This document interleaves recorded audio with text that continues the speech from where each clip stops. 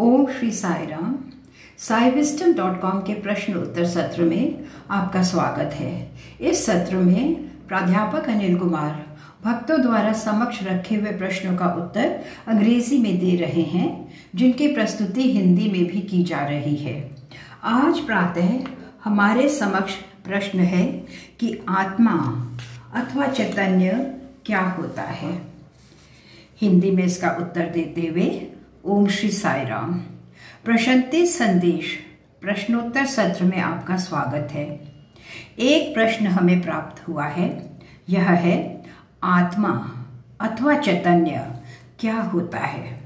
मैं पुनरावृत्ति करता हूँ, आत्मा अथवा चैतन्य क्या होता है। कदाचित प्रश्न एक सरल सा प्रश्न ही हो सकता है। आत्मा द्विअक्षरीय शब्द ही है, लेकिन इसकी व्याख्या इसके विषय को निशेष करने के लिए संभव नहीं। जो भी हो, मैं स्वयं ही इसकी व्याख्या विवेचना करने का एक विनम्र सरल प्रयास करता हूँ कि यह चैतन्य आत्मा किस विषय में है। इसके समस्त अर्थ निर्णय शंकर अद्वैत के आधार पर ही व्याख्यात करने होंगे। आदि शंकराचार्य की अद्वैत विचारधारा के आधार पर भगवान बाबा सदैव इस अद्वैत दर्शन के विषय में चर्चा करते रहे हैं। मैं इस चैतन्य के विषय में चर्चा करने का प्रयास करता हूँ। आत्मा की तीन अभिव्यक्ति हैं। प्रथम, आत्मा वह है जो चारों ओर से घेर लेती है, जो सम्मिलित कर लेती है, जो चारों ओर से आवर्णित कर लेती है। संस्कृत में यह अपनोति कहलाती है। आगामी, घेरने के पश्चात, सम्मिलित करने के पश्चात यह उसका निगरण कर लेगी, जिसे इसने आवर्णित किया है। इसने समस्त का निगरण कर लिया है। यह ही आत्मा होती है, अतति ही। तृतीय अवस्था है कि इसका निगरण अथवा निमग्न करने के पश्चात यह वैसी ही रहती है जैसी कि है। यह पूर्णता में रहती है, यह पूर्ण होती है, यह अति होती है। अतः यह तीन है। अपनोति, वह जो चारों ओर से घेरती है, आवर्णित करती है, सम्मिलित करती है। द्वितीय, यह उस समस्त का निगरण करती है जिसको भी यह आवर्णित करती है, यह है अतति। एवं तृतीय है अतिह। अंततः ये वैसे ही रहती है जैसे कि यह होती है। एक सरल सा उदाहरण, तनिक शक्तिशाली महासागर की ओर देखो। इस शक्तिशाली महासागर से तुम उमड़ती हुई विशाल लहरों को सागर तट पर स्पर्श करते हुए देख सकते हो। एक लहर जल से पूर्ण होती है। लहर अन्यथा कुछ नहीं होती अपितु महासागरीय जल के। अतः महासागर से उत्पन्न एक लहर में जल के अतिरिक्त अन्य कुछ नहीं होता। अंततः लहर का क्या होता है? यह पुनः महासागर में लौट जाती है। इसका एकमात्र यही अर्थ है कि लहर सागर को आवर्णित करती है, इसे स्वयं में सम्मिलित करती है। तदंतर सागर लहर को पूर्णतया भर देता है व अंततः इसका निगरण अर्थात स्वयं में समा लेता है। तृतीय, यह वैसा ही रहता है जैसा है, वह यह महासागर ही रहता है। अपनोति, अतति एवं अति। एक पात्र का ही उदाहरण लो। यह मृत्तिका होती है। मृत्तिका से एक पात्र निर्मित होता है। पात्र मृत्तिका से पूर्ण होता है। केवल यही, मात्र केवल एक रूप व नाम ही होता है पात्र का, लेकिन अपने घटक में यह मात्र मृत्तिका ही होती है। अतः मृत्तिका पूर्ण पात्र को घेर लेती है, आवर्णित कर लेती है, सम्मिलित कर लेती है। अंततः क्या होता है? पात्र विघटित हो जाता है, वह पुनः मृत्तिका में ही लौट आता है। अतः मृत्तिका पूर्ण पात्र को अधिकृत कर लेती है, अपनोती। और जब पात्र विघटित हो जाता है तो यह मृत्तिका में पुनः लौट आता है। अतति एवं अंततः मृत्तिका वैसी ही रहती है जैसी कि वह होती है। अति, यह 3 दशाएं होती हैं। 3 दशाएं, अपनोति, अतति वह अति। आवरण, सम्मिलन वह पुनः वैसा ही रहना जैसे कि मौलिक रूप से थी। जी हाँ, अब हम आगामी चरण की ओर बढ़ते हैं। आत्मा की क्या विशिष्टताएं होती हैं? आदि शंकराचार्य ने स्पष्ट रूप से कहा है, नित्य, शुद्ध, बुद्ध, मुक्त स्वभाव। मैं इनकी व्याख्या एक एक करके कहना चाहूँगा। प्रथम, नित्यम, सनातन। शुद्ध अर्थात सदैव पवित्र, पावन, विशुद्ध। क्या तुम किसी की भी व्याख्या कर सकते हो जो शुद्ध हो, विशुद्ध हो, अप्रदूषित हो? कुछ भी नहीं। लेकिन एक ज्ञानी व्यक्ति उत्तर देता है, यह आकाश होता है। आकाश जो कि विशुद्ध होता है। क्यों? तुम आकाश को प्रदूषित नहीं कर सकते, नहीं। यह सदैव शुद्ध ही रहता है, शुद्धम। अतः यदि हम किसी से प्रश्न करें कि क्या है जो सदैव शुद्ध रहता है, तो वह तत्क्षण ही कहेगा कि यह आकाश होता है। परंतु यद्यपि आकाश विशुद्ध होता है, इसमें कोई अभिज्ञा नहीं होती। इसे बोध ही नहीं होता कि यह विशुद्ध है। इससे अपने स्वयं के अस्तित्व का बोध नहीं होता। अतः यह भिज्ञा कि मैं अमुक हूँ ही है जो बुद्धम कहलाता है। एक अभिज्ञान, एक अभिज्ञा। अतः यह अभिज्ञा, यह बोध आकाश में नहीं होता। आकाश शुद्ध होता है, इसमें शुद्धम तो होता है, परंतु बुद्धम नहीं होता, कोई अभिज्ञा नहीं होती। तदंतर एक व्यक्ति, एक ऋषि अथवा एक आध्यात्मिक मानव का क्या कथन होगा कि मुझ में निहित ज्ञान शुद्ध अर्थात विशुद्ध है, वह यह बुद्ध है अर्थात अभिज्ञ है। कोई शुद्ध ज्ञान नहीं होता, कोई अशुद्ध ज्ञान नहीं होता, नहीं। ज्ञान सदैव शुद्ध ही होता है। वह यह इस ज्ञान के कारण होता है कि हमें परिज्ञान होता है, हमें परिबोध होता है कि हम अस्तित्व में हैं, बुद्धम। सही। अतः जीवात्मा कह सकती है शुद्धम एवं बुद्धम। व तदंतर बिंदु यह है, ओ मानव, तुम में वह ज्ञान है जो शुद्धम व बुद्धम है, उत्तम। लेकिन तुम्हारा ज्ञान मुक्तम नहीं। मुक्त अर्थात जो मोचन है, निर्मुक्त है, जो मोक्ष है। अतः आकाश में शुद्धम होता है परंतु बुद्धम नहीं। व्यक्ति में, जीवात्मा में शुद्धम व बुद्धम दोनों होते हैं, लेकिन मुक्तम नहीं होता, मोक्ष नहीं होता।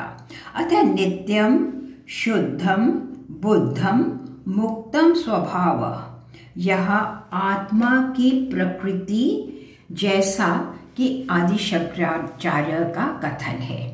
कितनी अद्भुत व्याख्या है यह। इसके अतिरिक्त आदि शंकराचार्य आत्मा की व्याख्या इस प्रकार करते हैं, यह परम है, यह परम है, परह, परम।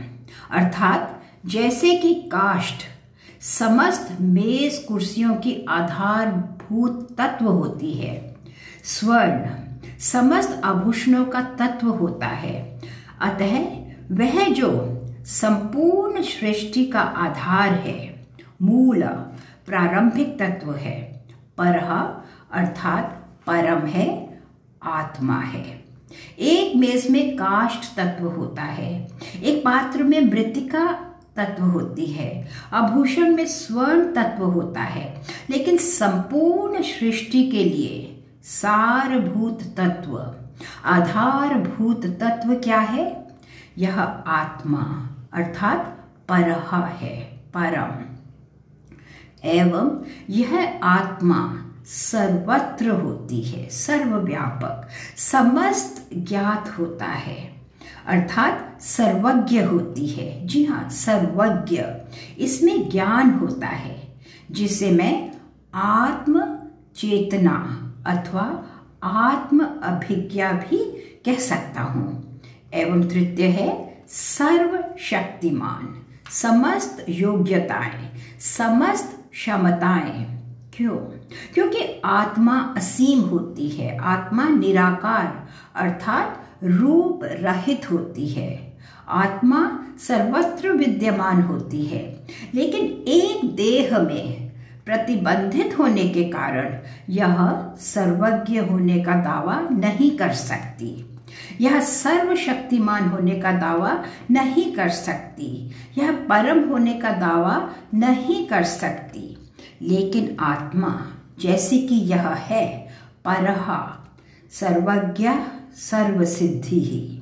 सामान्य रूप से आत्मा एकमात्र होने के कारण, वही आत्मा प्रत्येक में होने के कारण सर्व सार्विक चैतन्य, परः सर्वज्ञः सर्वसिद्धि ही होती है।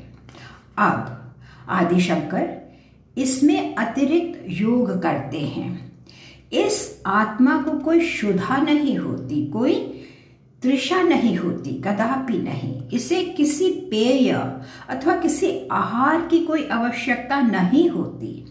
अश्नायादि अर्थात क्षुधा एवं तृषा सर्व संसार धर्म वर्जिता।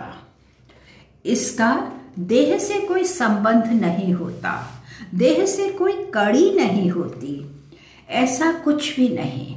सर्व संसार धर्म वर्जिता, आहार अथवा पेय के समान ऐसा कुछ भी नहीं। अतः आत्मा स्थूल शरीर नहीं, यह सूक्ष्म देह भी नहीं, वह यह कारण देह भी नहीं, इनमें से यह कुछ भी नहीं, क्योंकि इसका कोई शरीर, कोई रूप नहीं होता। अतः अनुस्मरण करते हुए यह नित्य, शुद्ध, बुद्ध, मुक्त स्वरूप होती है। जैसा कि मैंने आरंभ में ही कहा, अपनोति, अतति व अति, यह तीन विषय हैं जिन्हें मैंने आरंभ में ही अति स्पष्ट कर दिया है।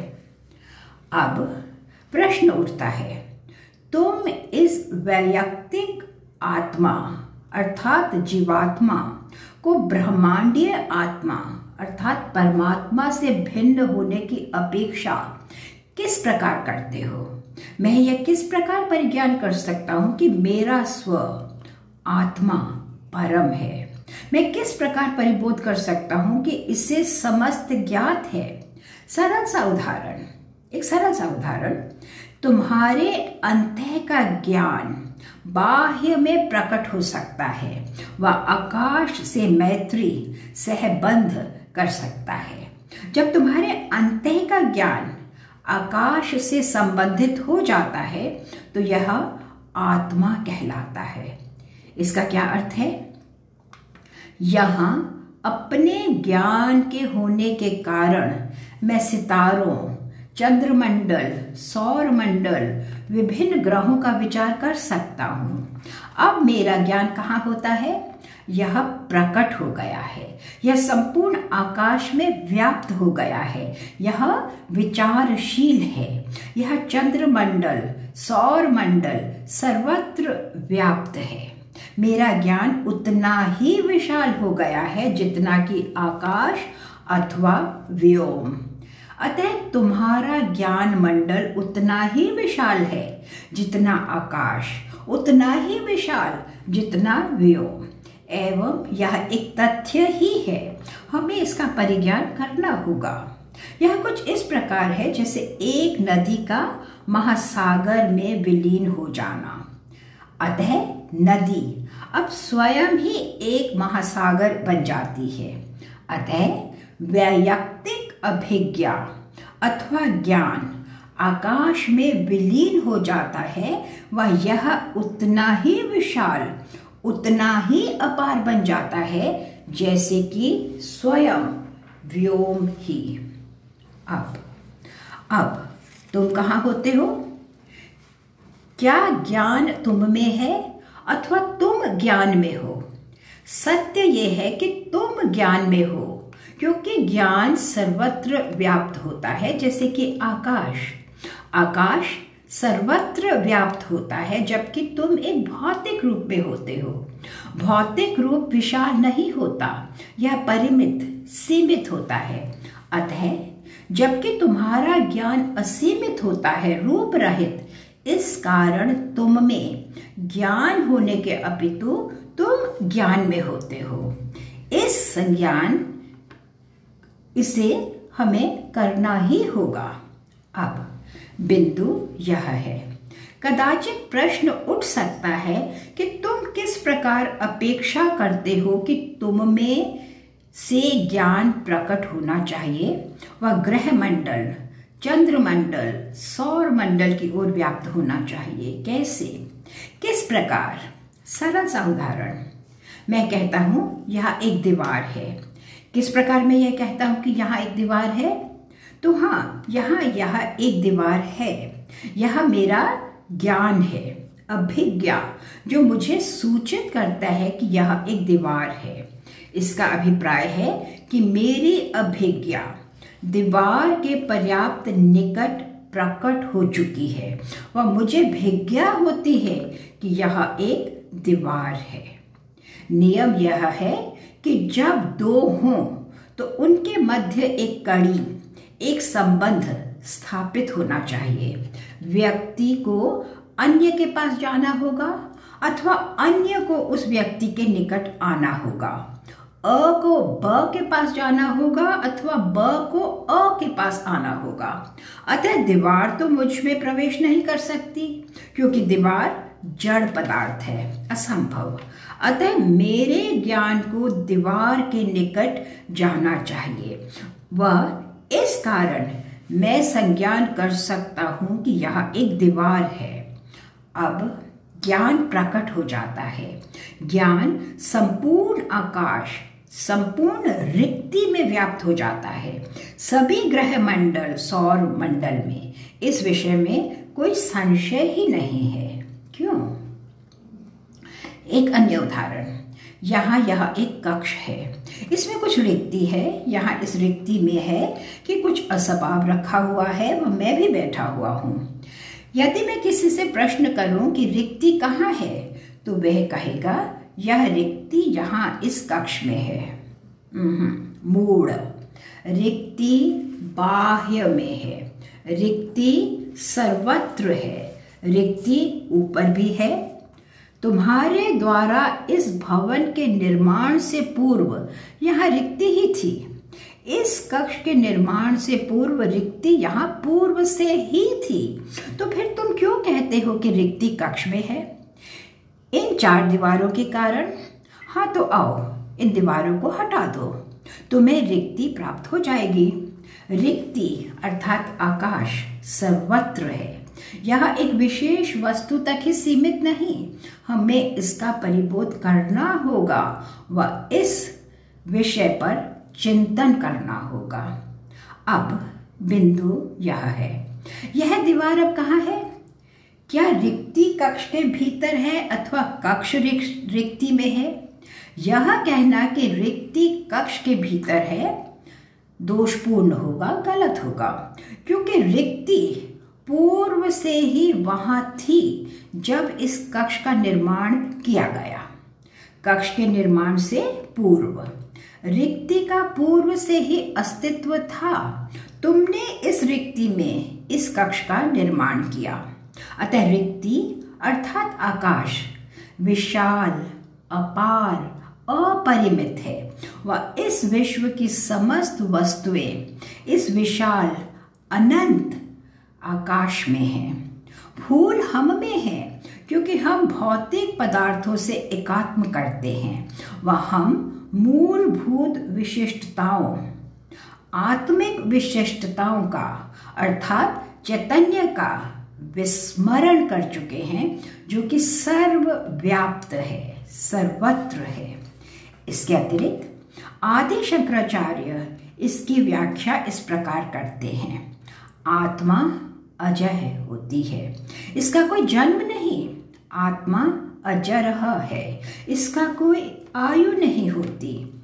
अमर, इसकी कदापि मृत्यु न होगी। अमृतः, पूर्व में इसकी कदापि मृत्यु न हुई, वह भविष्य में भी कदापि मृत्यु न होगी। अभय, भय रहित। अद्वय, द्वितीय रहित, एकमात्र। कितने अद्भुत व्याख्या हमें आदि शंकरा ने प्रदान की है। यह ज्ञान, यह अभिज्ञा रूप रहित होती है, जबकि देह रूप सहित होती है। अब प्रश्न यह है, देह कहाँ है? क्या रूप रहिता में निहित होता है अथवा रूप रहिता रूप में निहित? प्रश्न यही प्रश्न है। निश्चय ही तुम्हें बोध होगा कि यह केवल रूप रहित में ही होता है कि रूप सहित को समायोजित किया जा सकता है, क्योंकि रूप सहित सीमित होता है, जबकि रूप रहित विशाल अपार होता है।